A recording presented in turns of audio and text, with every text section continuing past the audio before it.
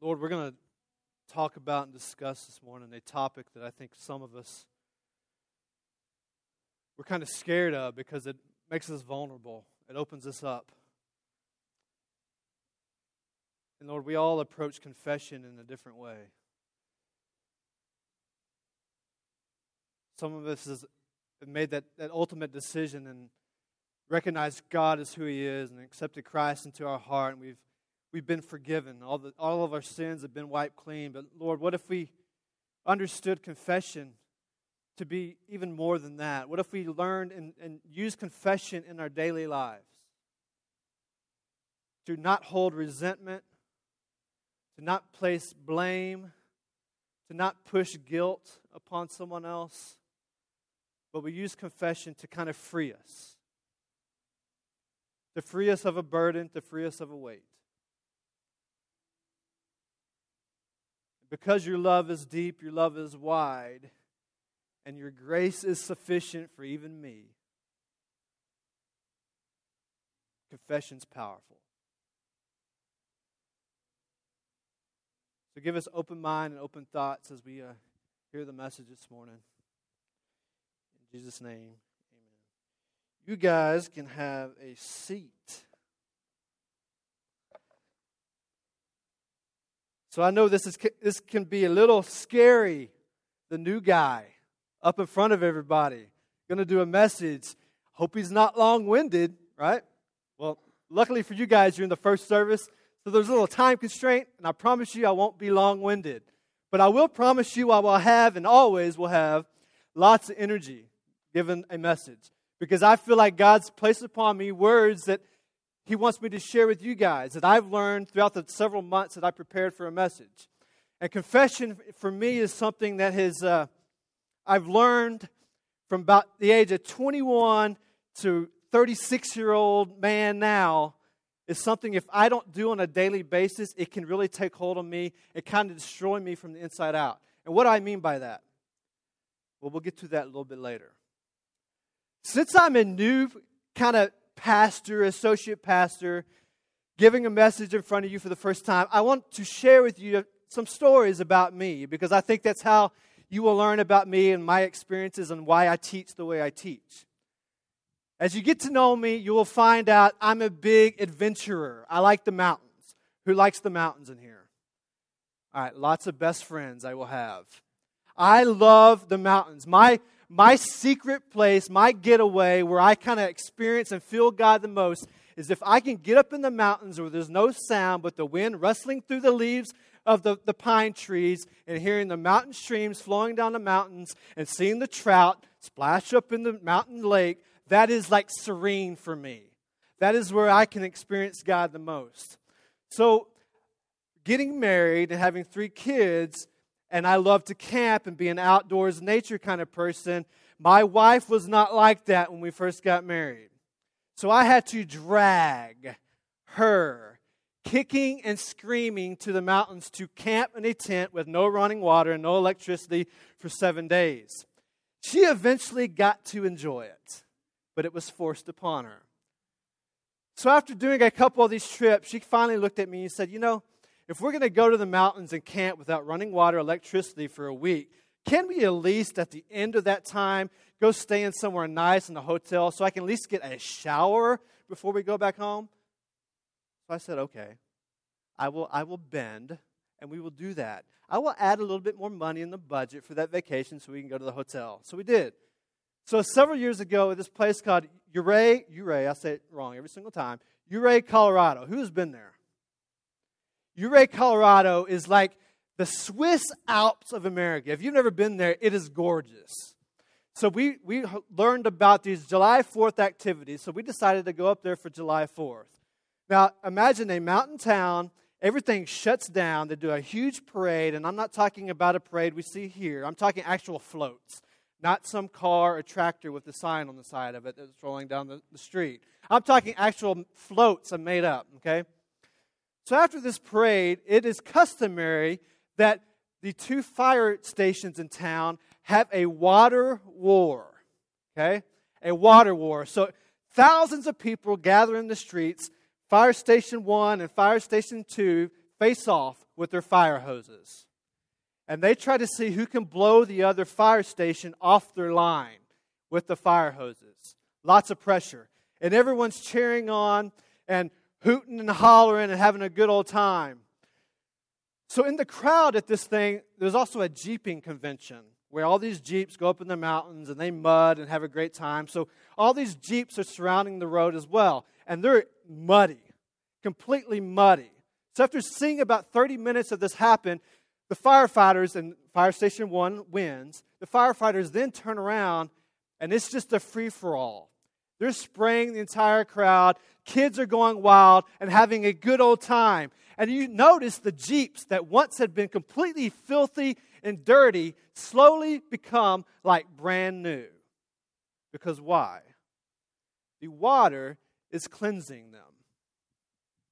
I don't know about you. If you have a car, and you take it to the car wash and it's completely dirty, and it's maybe a 12-year-old truck like I have, something about taking it to a car wash and getting it clean, it's like you have a brand new ride, right? That's what it felt like it was washed clean. Water has that ability. I find it interesting that Jesus Christ, the Holy Spirit, is referred to many times in the Scriptures as what? Living water. So keep that in mind. In Acts 17, 30 through 31, it says this. God overlooks it as long as you don't know any better. God overlooks it as long as you don't know any better. What he's referring to is once you did not know Jesus Christ, and now you know Jesus Christ. So you should know better. We know better. But then he says in some translations it uses the term ignorant. Very powerful term. We don't like being called ignorant, right? When you're ignorant, but that time is past. The unknown is now known, and he's calling for radical life change. The unknown, I was once not a follower of Jesus Christ, and maybe some of you in this room today, it's not known, the power of Jesus. But now, as followers of Jesus Christ, it is known. And because it is known, it needs radical life change. In Proverbs 28:13, it says, whoever conceals his transgressions will not prosper, but he who confesses and forsakes them will obtain mercy. And then in James 5:16 is one of my favorite verses. It says, therefore, confess your sins to one another and pray for one another. So it's turning confession, confess to one another and pray for one another. Notice it says, nowhere in there does it say gossip for one another or telephone call one another, third party, or spread what was shared or confessed. It just said, pray for one another after you confess, that you may be healed. The prayer of a righteous person has great power as it is working. If we took the power of confession, once we accepted that living water to cleanse us completely, we are forgiven forever and ever, amen, by our Lord. What if we took it a step further and expected radical life transformation in our lives when we use the power of confession on a daily basis? What would that look like with me, with you? What would it look like between you and the person sitting next to you to the left or to the right that you may or may not know? What would that look like? So today we're going to look at three things. The purpose of confession, the power of confession, and the promise of confession. So the main verse we're going to look at today, if you have a Bible in front of you, is 1 John chapter 1, verses 6 through 9. And it says this. If we claim to have fellowship, remember, it once was known, but now it is known. It once was known and I was ignorant, and now it is known. If we claim to have fellowship with Him and yet walk in darkness, we lie and do not live out the truth. But if we walk in the light as He is in the light, we have fellowship with one another, and the blood of Jesus, His Son, purifies us just like those firefighters spraying those Jeeps. It purifies us from all sin. If we claim to be without sin, we deceive ourselves and the truth is not in us. If we confess our sins, He is faithful and just and will forgive our sins and purify us from all unrighteousness. The purpose of confession. What does John mean by confession? Let's take a look at that. If. What would if suggest in that passage? What would if suggest? It suggests that confession is an act of free will and not forced upon us by God or man. Hallelujah. I am thankful for free will. If. It is not forced upon me by you or by God. If. Let's look at we are. Confession is for everyone. I have sinned and fallen short. You have sinned and fallen short. We have all sinned and fallen short in this room. Confession, we are, is from everyone. Free will, and we all have that ability. Following me? Sins at the root of confession are choices to live opposed to the characteristics of Christ. Notice verse 6, both prior to and after today's verse, we are reminded that we are sinners in order that the key center of the passage will stand out as a solution to our problem. We have all fallen short, which is sin, living out our lives in kind of contrast to the characteristics of Christ, is sinful nature. And then that key word, confess. Admit wrongdoing, take personal responsibility for wrongdoing. That's hard.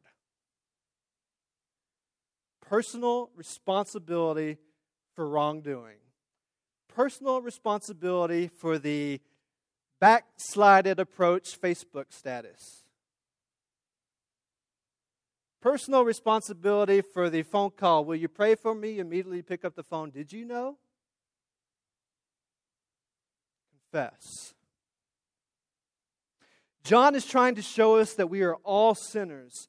He does this because once we realize we are sinners, then we are able to confess our sins to God and get freed up from the guilt and weight of our transgressions.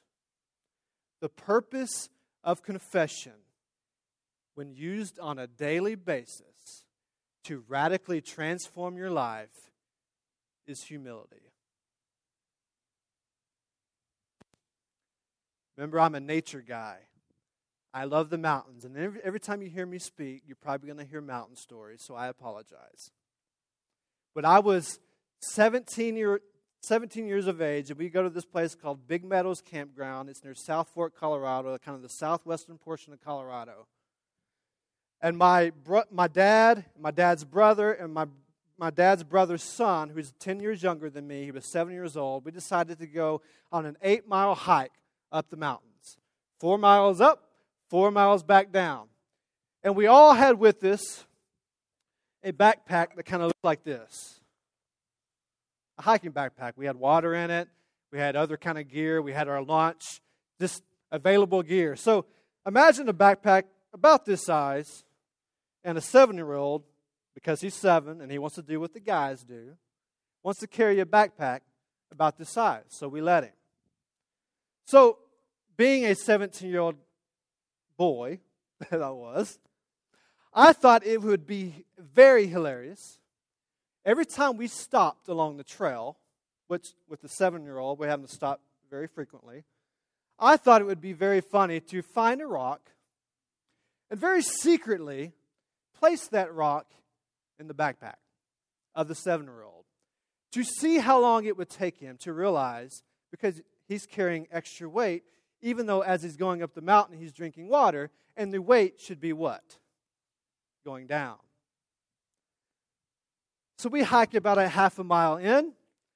I find the nearest rock. I secretly place it in his backpack, cinch it back up, and he's 7 years of age, and he has no clue. He is oblivious to what's going on. He puts it back on his back and continues to follow his dad, my dad, and myself up the mountain.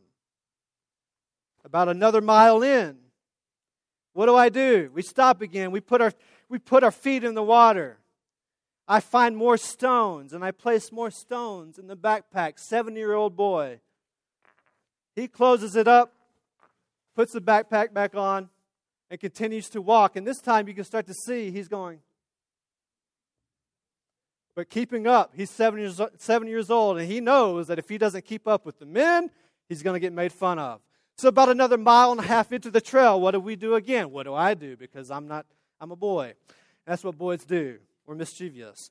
So I put more rocks in the backpack. And we're about 3 miles in at this point. How does a 7-year-old not know he's carrying rocks in his backpack? I do not know. But I cinch it back up, and he's now carrying it. And poor guy, he is pouring down sweat, and he's literally like this. Has no clue, oblivious to the extra weight he is carrying. I continue to do that for half mile after half mile after half mile, to the point he sat down and was in tears. And I kind of felt bad at that point. Kind of. And I had to talk to him. This is one of these moments I look back now, and this is a great illustration. That is what we do when we do not confess. That is what we do to others when we want them to confess, and maybe all it takes is for us to go to you or to them and say, I forgive you anyways. Because forgiveness is for you. How many of us continually, maybe in our own backpack, or in our friend's backpack, or in our relative's backpack, or in our fellow brother and sister here at Grace Bible Church's backpack, continue to place a stone in someone's backpack because we think they should experience the same shame and guilt as what we would have with that same thing? What if as individuals we taught them the power of confession on a daily basis? What would that look like? What would the power of confession look like on a daily basis? We look at that same verse again in verse 9. It says, He. The power of confession is not in us, but in Him. Faithful and just. God gave the power to one who is faithful and just. The power is in Him. The power is in Him to reconcile relationships. That's easy for me to say. To reconcile relationships. Confess. Will. The power is assured in the lives of all who confess their sin. There is no maybe here. God's power is in our confession. It's not an if, and, or maybe. It is there. Forgive our sins. Think about this with me. Non-followers and followers of Jesus Christ, we always want to get something off our chest. Think about it. We always want to confess because it's a burden that produces guilt, which ultimately produces shame, which ultimately causes us to continue to carry the backpack where we can't carry it any longer, and we're eventually on our knees, just like my 7-year-old cousin, in tears because the weight of the world and the burden is on our shoulders.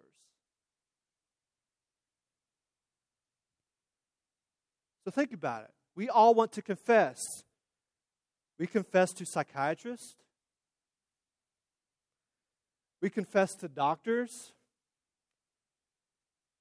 We confess to family members. We confess to friends. But the hardest thing to do is to confess to the ones we're putting stones in the backpack. The power of confession is in Jesus Christ. as a non-follower, we confess to the psychiatrists, our doctors, our family, our friends, which sometimes turns into gossip. But if we don't recognize the power of confession is in Jesus Christ, we are missing the point. The power of confession. Forgiveness.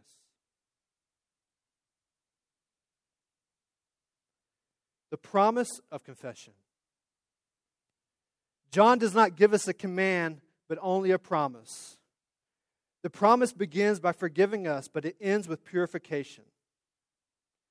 The "and" in that verse shows us that forgiveness itself is not the end of God's promise to those who humble themselves. Purify, to free us from sin, guilt, and other defilement. Us. This applies to all who have obeyed His teaching. All. There are no limits to the purification process that God presents. Grace is sufficient for me, you, every single one in this room.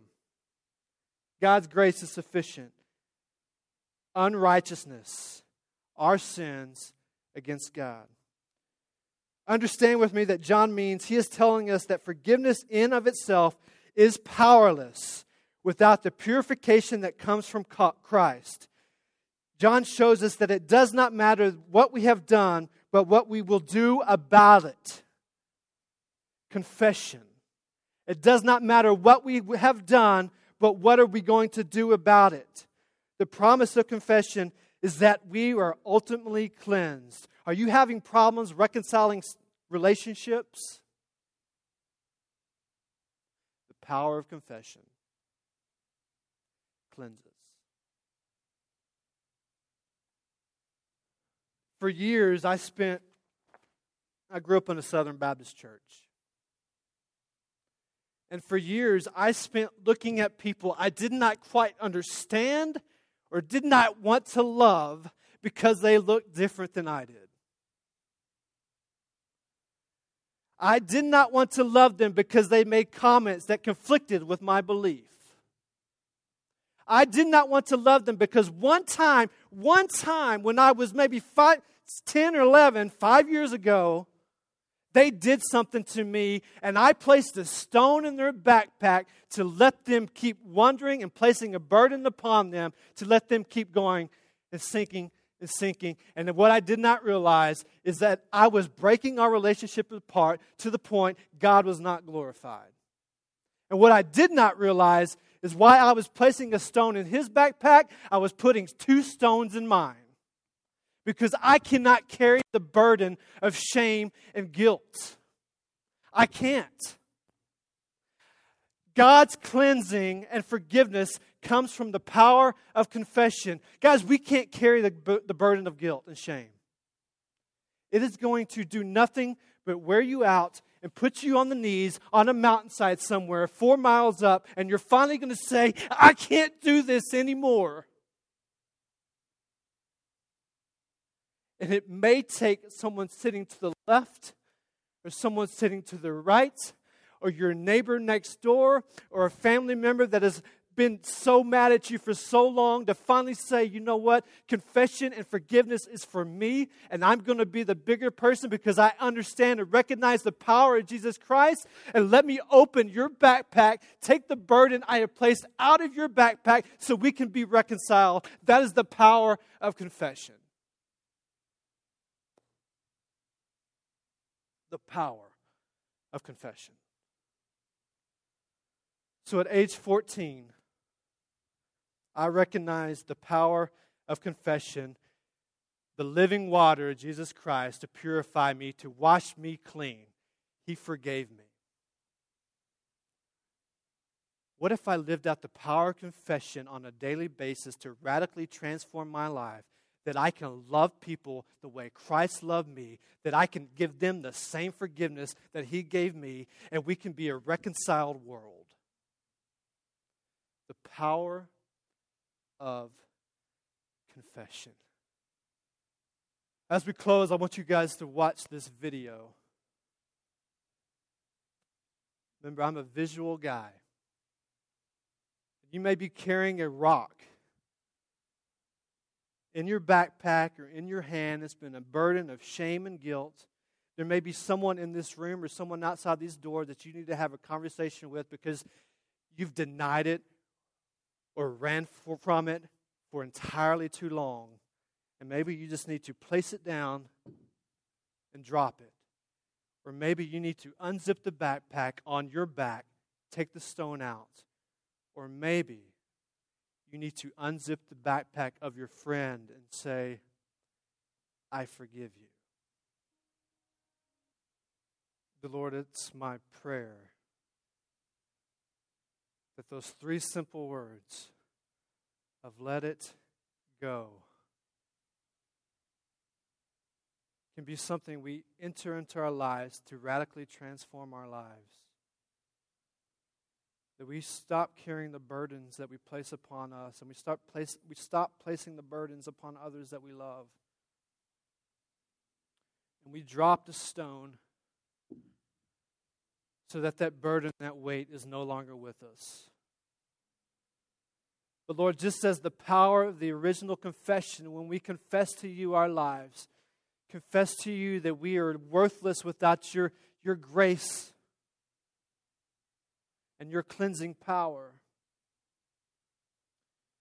And you say it's been wiped clean forever and ever, Lord. When we confess and when we ask forgiveness and when we forgive others, may we represent you and never pick that stone back up again because it is gone. Oh Lord, your love is deep. Your love is wide. And may we be ultimately a clear representation of it. In Jesus' name.